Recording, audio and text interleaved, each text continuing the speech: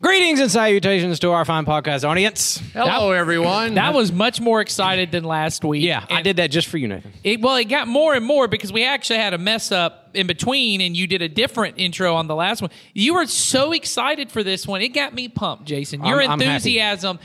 I know what people often are telling you is, Jason, you need to calm down. You're too excited. You're scaring They people tell with me how that excited you all are. the time, And all I the just time. want to say, I like I bet it. that I'm hadn't here happened for to it. Jason since he was a little kid. There you go. Oh, all the time, man. I'm known for my enthusiastic spirit. Everyone's like, Jason's just in your face. He's a firework. So, we're back. We are back. We got some questions today. Dude. As Y'all I said, can't see it, but one of our fine CCC volunteers is outside doing some fine work for us. He's doing We a great appreciate it job. Very much. I'm just going to mention his name. Don Barber's outside doing some work for us. he's Pressure cleaning up the Thank you. parking lot. Doing a great doing job. a great job. So, yeah, so we got a couple questions, and we're going to get to those. I'll just remind everybody, now, if you joined us last week, I introduced a new segment. We still want your feedback about that segment. It was called Headlines, where we basically make fun of the news.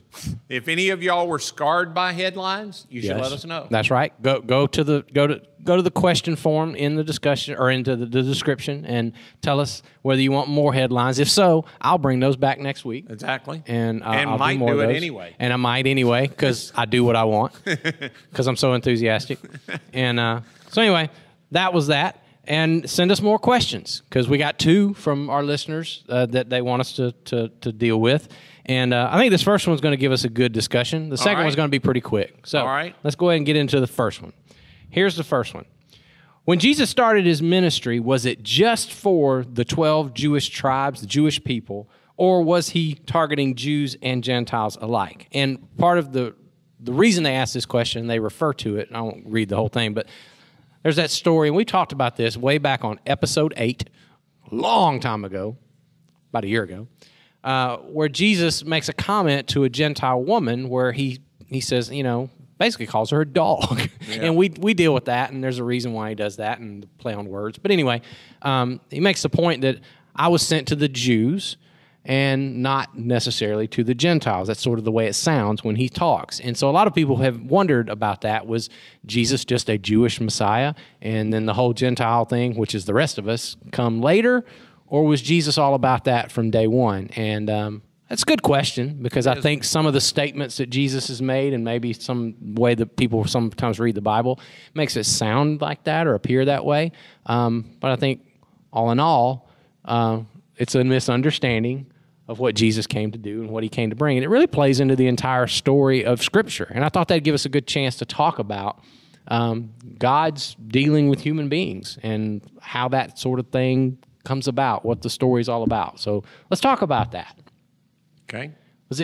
Is God, I guess what a lot of people want to think is, because of the way the Bible is slanted toward the Jewish people, is that God's people and he cares more about them than everybody else? Well, I do think that's a question worth asking because I think as you once again read the story of the Bible, it certainly can appear that way. Yeah. Yeah. I know it's referred to as the scandal of particularity, that God chooses a particular person initially in Abraham. Then he chooses Abraham's family, which then becomes the nation of Israel. And he does say, you're my chosen people. Yes. You're my chosen person, that out of all the nations in the world. And then he even says things like, I'll bless those who bless you and I'll curse those who curse you. Like it feels very much like, well, God's really only for these people and he's against other people.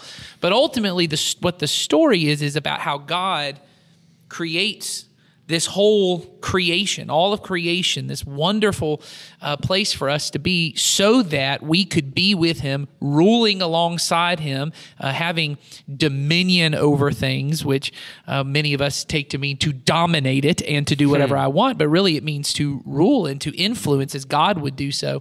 Then obviously we mess that up.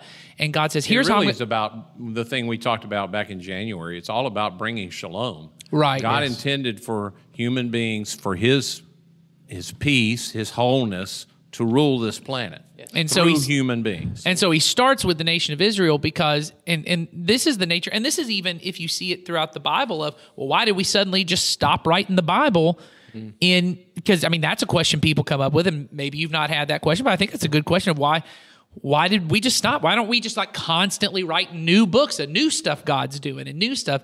It is this particularity that there's a story that God is writing throughout history that we really get to be a part of, and almost we repeat like good players on a stage. We're just coming into the same story and we're doing it in our context, in our relationships. And that story is what does it look like when the infinite God of the universe decides to interact with human beings? What kind of people do they need to be? We talked about this in the last podcast, right? Mm-hmm. What kind of person do I need to be to interact with God? Like what would be the kind of person who would freely do the things God would want them to do and to have that kind of influence? And so that's the story. And obviously, eventually through this one nation, he says, this is the model I want for the whole world. And that gets picked up obviously by Jesus, who fulfills that.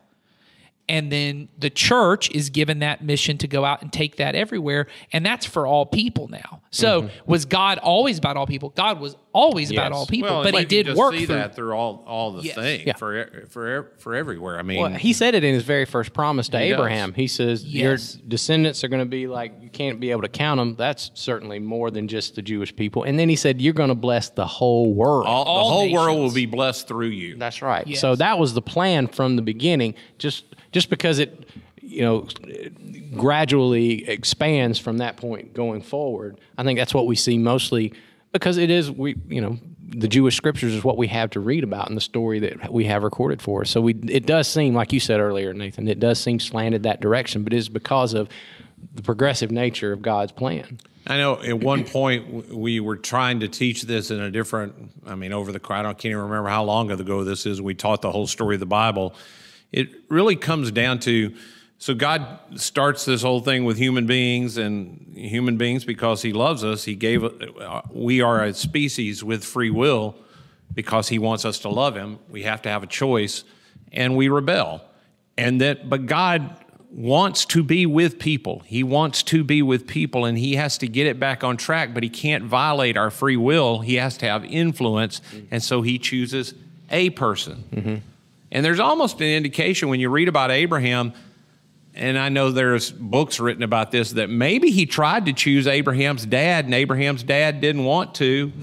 And Abraham finally said yes. God's trying to choose a people, and then through him, he's going to choose a family, and through that family, he's going to build a nation.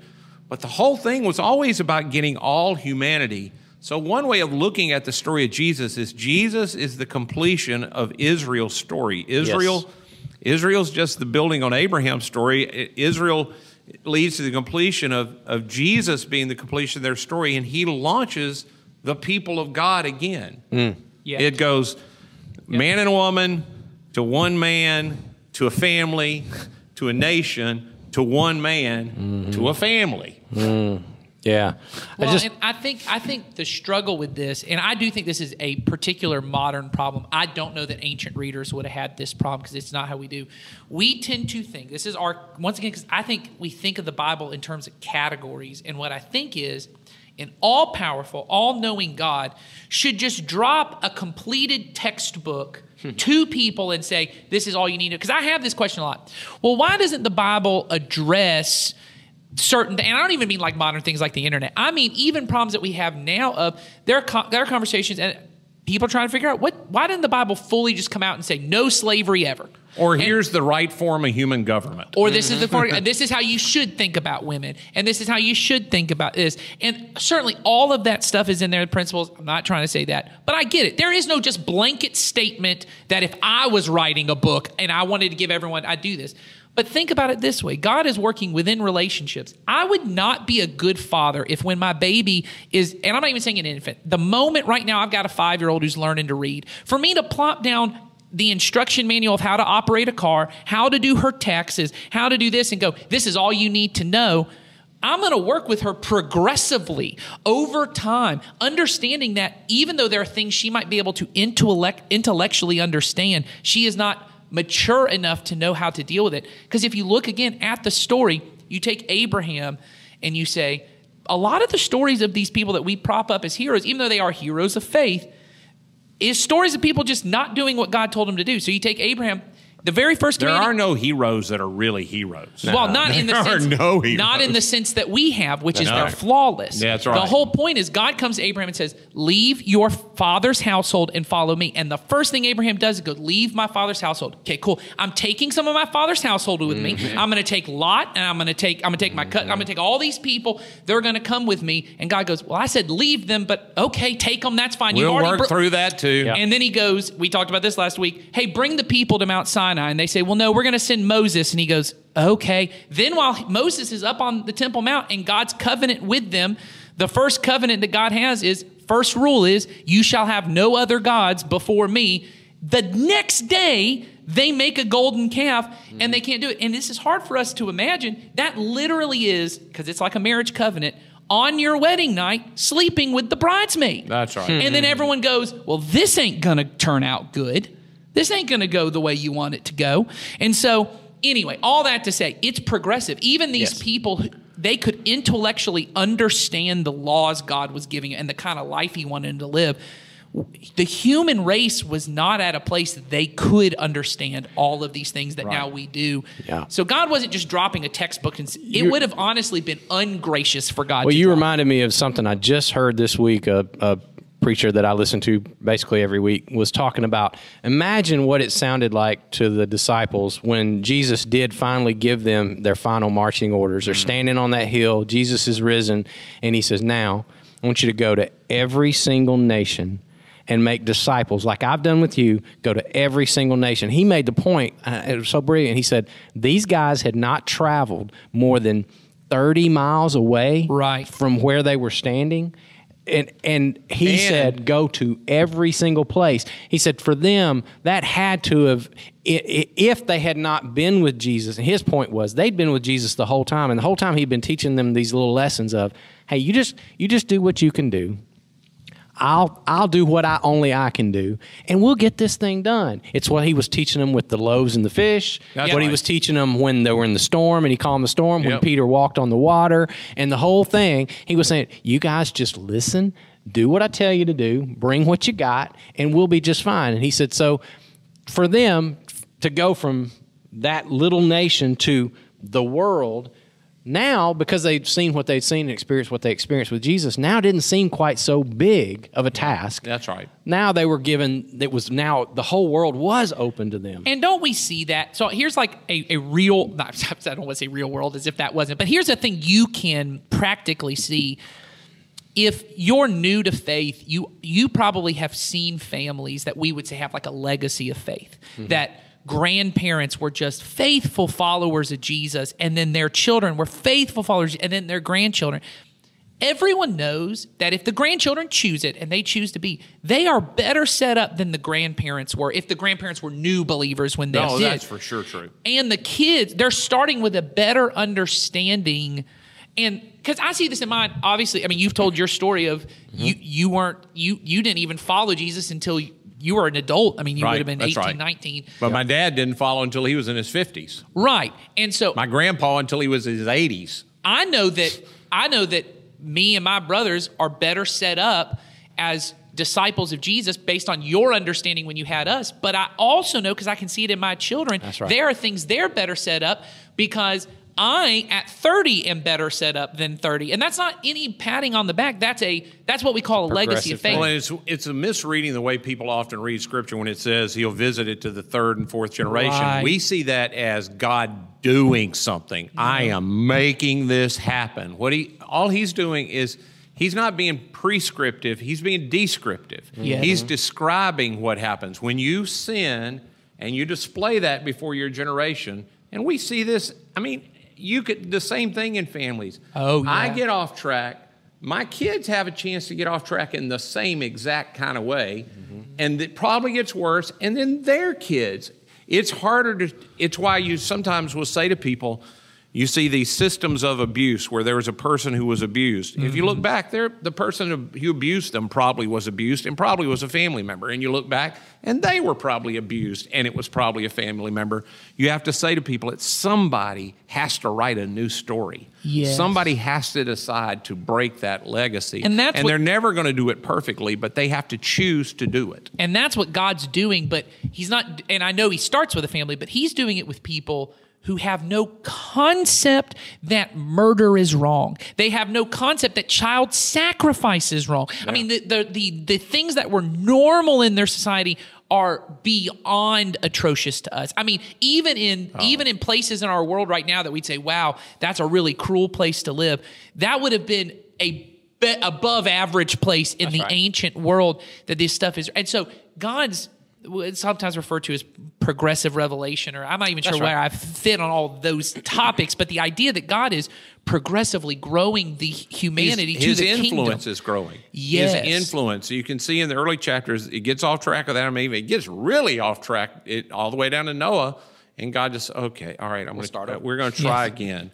And you have to grow that influence. You have to grow it. And so Jesus is the completion. So to get back to the story, the question, he did come for Israel to complete their story, but their story had always included the Gentiles. Yes. From the beginning. It had always been for the Gentiles. Mm-hmm. It had never been the Gentiles are eventually going to serve Israel. Mm-mm. It's not, the story was never about Israel. The story has always been God's story, and he was telling it through Abraham, just like the story of Israel is not Abraham.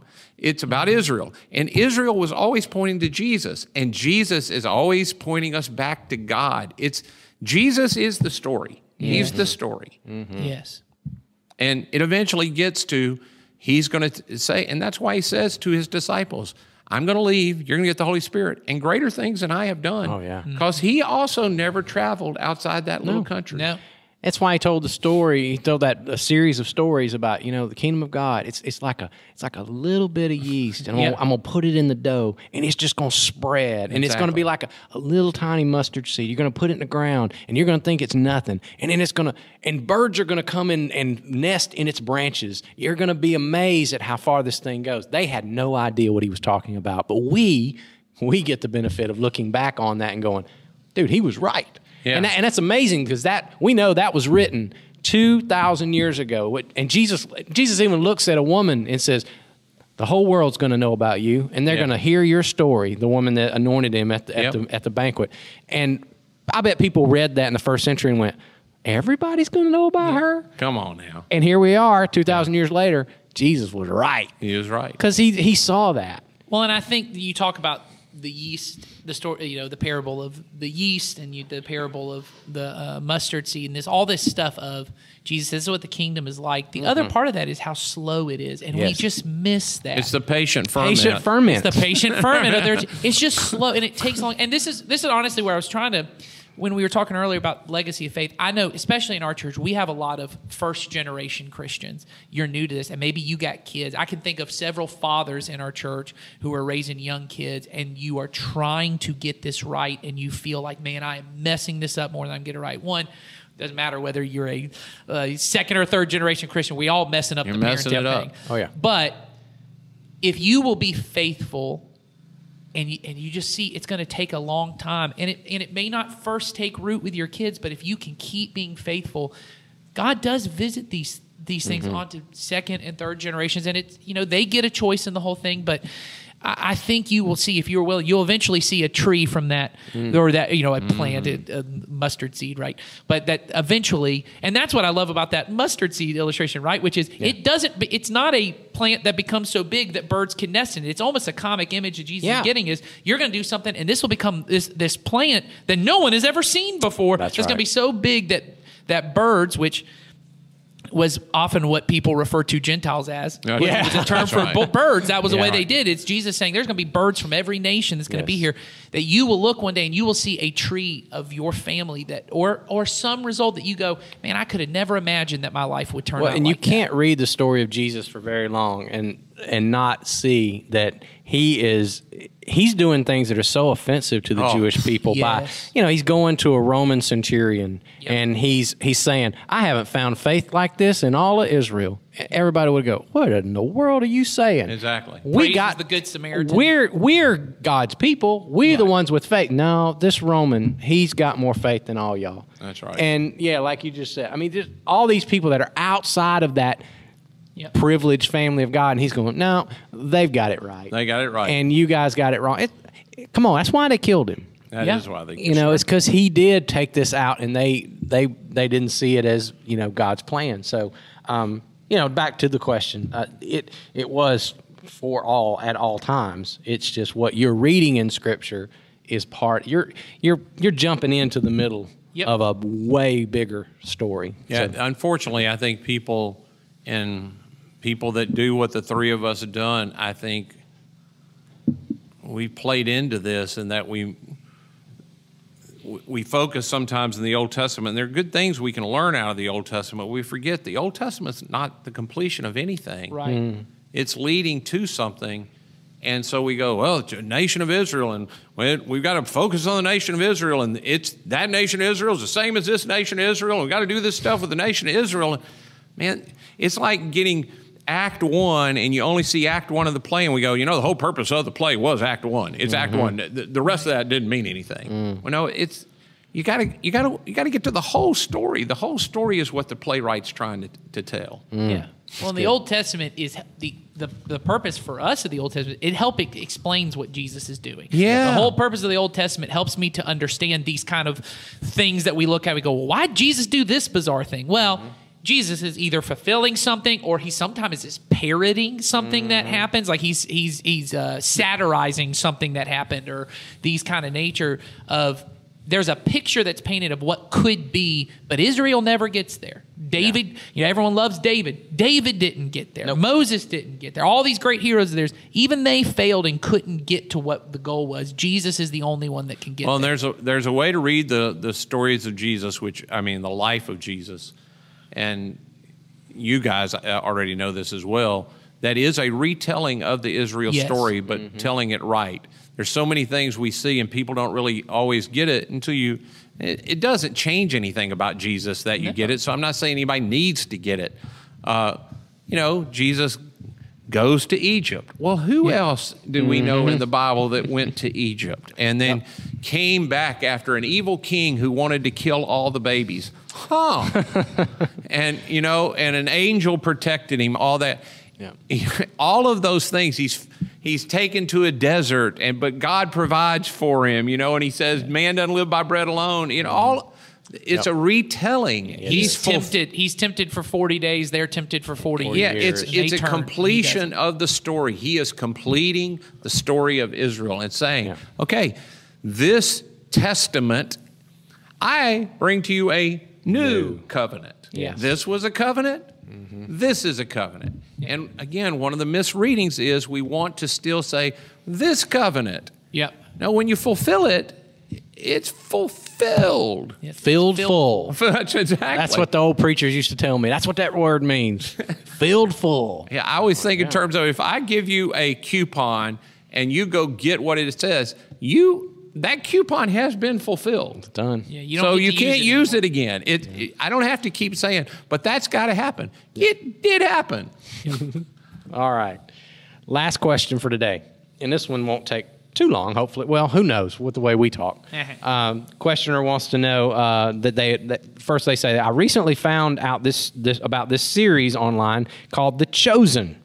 Have any of you watched it, and how do you feel about it? So for a little bit of context, for those of you who don't know, The Chosen is an online series that is being produced right now.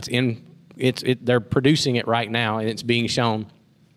And is a retelling of the life of Jesus in a very dramatic way, and done to pretty high standards, as television goes. I've seen one episode. Yep. It's engaging TV. Yeah, I have It really also is watched engaging one. TV. Yeah, I like Ed and I both have just seen one. I think, Nathan, you've seen more than one. Yeah, I've seen 3 or 4 of them, and it was very moving to me. Every episode I've seen, I've been very moved. I don't have a lot of time for TV shows that the rest of my family doesn't want to watch, and so they're heathens and they don't want to watch Jesus. yeah. But no, Those 5-year-olds. as I say, they're not that interested. Because I will say this: it's not, and I'm not saying obviously it's about Jesus. There's nothing that's super inappropriate, but it would not. It's not a children's show in the sense that it would be over their head. They would have a hard time following what's going on. But yeah, I found it very, very compelling in what we had this conversation before we started filming, but in what it's supposed to be, which is an artistic retelling of the life of Jesus and art. And there's always this phrase of like life depicting art and art depicting life, as if I consider myself a very artistic person. And so it always kind of frustrates me in the sense that art is not trying to be a play-by-play of anything. And so this is not ever meant to be, I'm not speaking for the producer of the show. I think they would also say this is not meant to substitute the Bible or replace the Bible. This is not what actually happened, because there's a lot of this that there's a lot of stuff that they just sort of make up that might have happened. Yeah, that might have happened, that certainly at least... They take 4 verses of the Bible and turn it into 30 minutes of an episode. And sometimes less than that of the Bible, because the very first episode is a lot of backstory on Nicodemus, who, I mean, we to even say we have 4, we have a dialogue between him and Jesus, but we don't really get any backstory. He's mentioned twice, 3 times. There are 3 times I can think of. And I bet total there's not 40 verses. Yeah, even that is a conversation. It's not like they're like, Nicodemus was from this town, and this is what his relationship was like with the people in the town. But I think, and this is where it gets to, we were talking about this in like a lot of what they're called biopics, biographies. There's a lot of things in any movie that you watch that has been dramatized that didn't happen to the person, but often it's speaking to a truth that is behind the thing. Like, that's right. Everyone should know the Social Network movie, which is great. I love it. The Facebook movie about Mark Zuckerberg founding. It has now been pretty much depicted. Most of that stuff did not happen almost at all how it happened. And it's not even trying to tell us a truth about Mark Zuckerberg. It's trying to tell about the kind of nature of what happens online and the kind of thing. So there's a truth that's behind that. And I think what The Chosen is trying to do, which I found kind of compelling, was tell us about what happens to people who interact with Jesus. Yeah. The way life change happens when a person, like a super religious person like Nicodemus, who has a bunch of categories in their head of how God would act, suddenly sees something they can't explain. What would happen? What happens to someone like, who I assume is in this story supposed to be Mary Magdalene in the first episode, who gets these demons brought out of her? What would a person who interacted with Jesus like that? Are the producers of Chosen going to get to heaven with Mary Magdalene and she's going to go, that's not at all what happened to me? It wasn't even me. Yeah. That person with the demons that they barely mentioned was not me. Yeah. Yes. So I'm by no means am trying to either promote or defend The Chosen, but I found it to be somewhat pretty compelling. I think, like you said, if you take it for what it is trying to do and you watch it with that in mind, you can get a lot out of it. The only caution, I guess I would say to people, is don't use that as a substitute for the scriptures that were the eyewitness accounts of what happened. Yeah. So if it then causes you to want to go back and become more acquainted with the story of Jesus, it has done its job. Just don't make it the thing you put your faith upon. Yes, and don't take lines from it and say, well, the Bible says...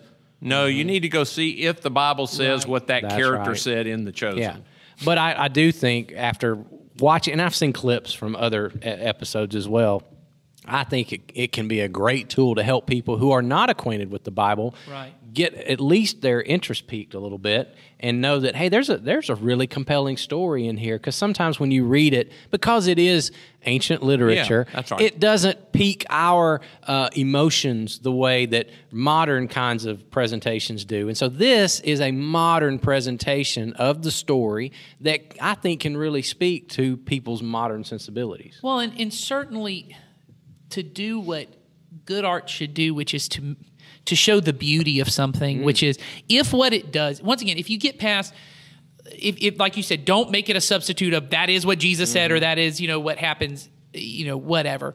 if you take that part out, if you look at it and it makes you go, wow, Jesus is more beautiful than I imagined he'd be, or oh man, he's more gracious than I imagined he'd be, then I do think that honors God. Well, and and that is true. Yes. Even more than what you know in the Bible, if you go, God is probably more beautiful and more wonderful than what I thought. Yes, that is true. Well, and even there's one episode where I think it's episode 3 or 4. It's one of the last ones I watched where the whole episode is just Jesus hanging out with children. And it was shown how children were very much just attracted to being around. And part of the reason why is Jesus is funny. And it's this version of Jesus that almost none of us think of. That he's playful, he's silly, he's doing like hide and seek with the kids and the kids love it. And I think even if it does what Dallas Willard said, that God is the most joyful being to ever exist, that if that's suddenly I go, oh my God, Jesus is multidimensional to me. And I'm not even talking about, I'm talking about any piece of art that moves you towards the beauty of God and the wonder of the world. That's beneficial to you. That is, as I said to somebody, I remember having an emotional experience during a Beyonce song that was not meant at all for Jesus. But when I heard it and I heard her ability to sing and the way the notes of the song came together and it caused me to stir, she did not mean for me to think about Jesus, but it became a spiritual experience because I said, what a God that would make a person that can do that. That can do that for my enjoyment. For my enjoyment, that moved me. That's a spiritual experience. And I've had lots of songs that were meant to make me worship God that have never made me have that experience. Boy, that's the truth. And I think it's a great thing when you become spiritually minded, like you just talked about. I've had experiences in movies and in songs that were not written by Christians, were not intended for a Christian message whatsoever, that I heard a line or I saw an interaction and I went, there it is. Yep. And I just had this with a movie I watched, and I'm not recommending the movie, but it's called Sound of Metal. Oh, yeah. It was just nominated for an Academy Award. I like that movie. Being a metalhead, I thought, well, it's tangentially about something I like. I'll watch it. And so I watched it, and it's the story of this guy he's a drummer, and he loses his hearing, and he goes through this struggle through recovery of trying to figure out what his life is going to be like. And I won't ruin it, but there's this one scene where he talks to his sponsor, and the sponsor begins to help him open up to this new world that he's a part of. And he even uses the words. He says, you're tapping into the kingdom of God. Yep. And I went, oh. And I took everything and I put it all together. And for a person who is living in the kingdom of God, I'm like, he's right. He is right. There it is. And I'm telling you, none of the people who made that movie were at all trying to get that message across to me, but I could see it with kingdom eyes. Yes. And I think, like you just said, good, true art, we can find those things in it, no matter where it comes from. Well, because it ultimately is, Jesus is inviting us into a kingdom where nothing is ordinary, where everything is an opportunity for God to speak to me, even in the brokenness of things, that when I see something and I weep because this world is so broken. Like, I mean, this is an example I think most people are aware of, like a movie like Schindler's List, where I look and I go, there certainly is not much beautiful in that film, but the brokenness of the world, and it causes me to weep at, oh my, how broken this world is. Well, God is also speaking to me there, and he's drawing me into a kingdom where that's not the case. And so I do fear sometimes for Christians, we don't like art as much as we should. We are drawn away from it at times because there's this feeling of it may not be intellectually true, or it doesn't. But there's a there's a quote. I think it's Dostoevsky who said, "Beauty will save the world."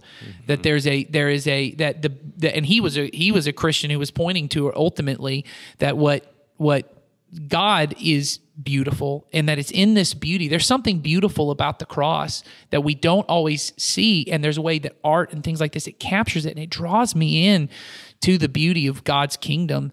And we don't have to be afraid of that all the time.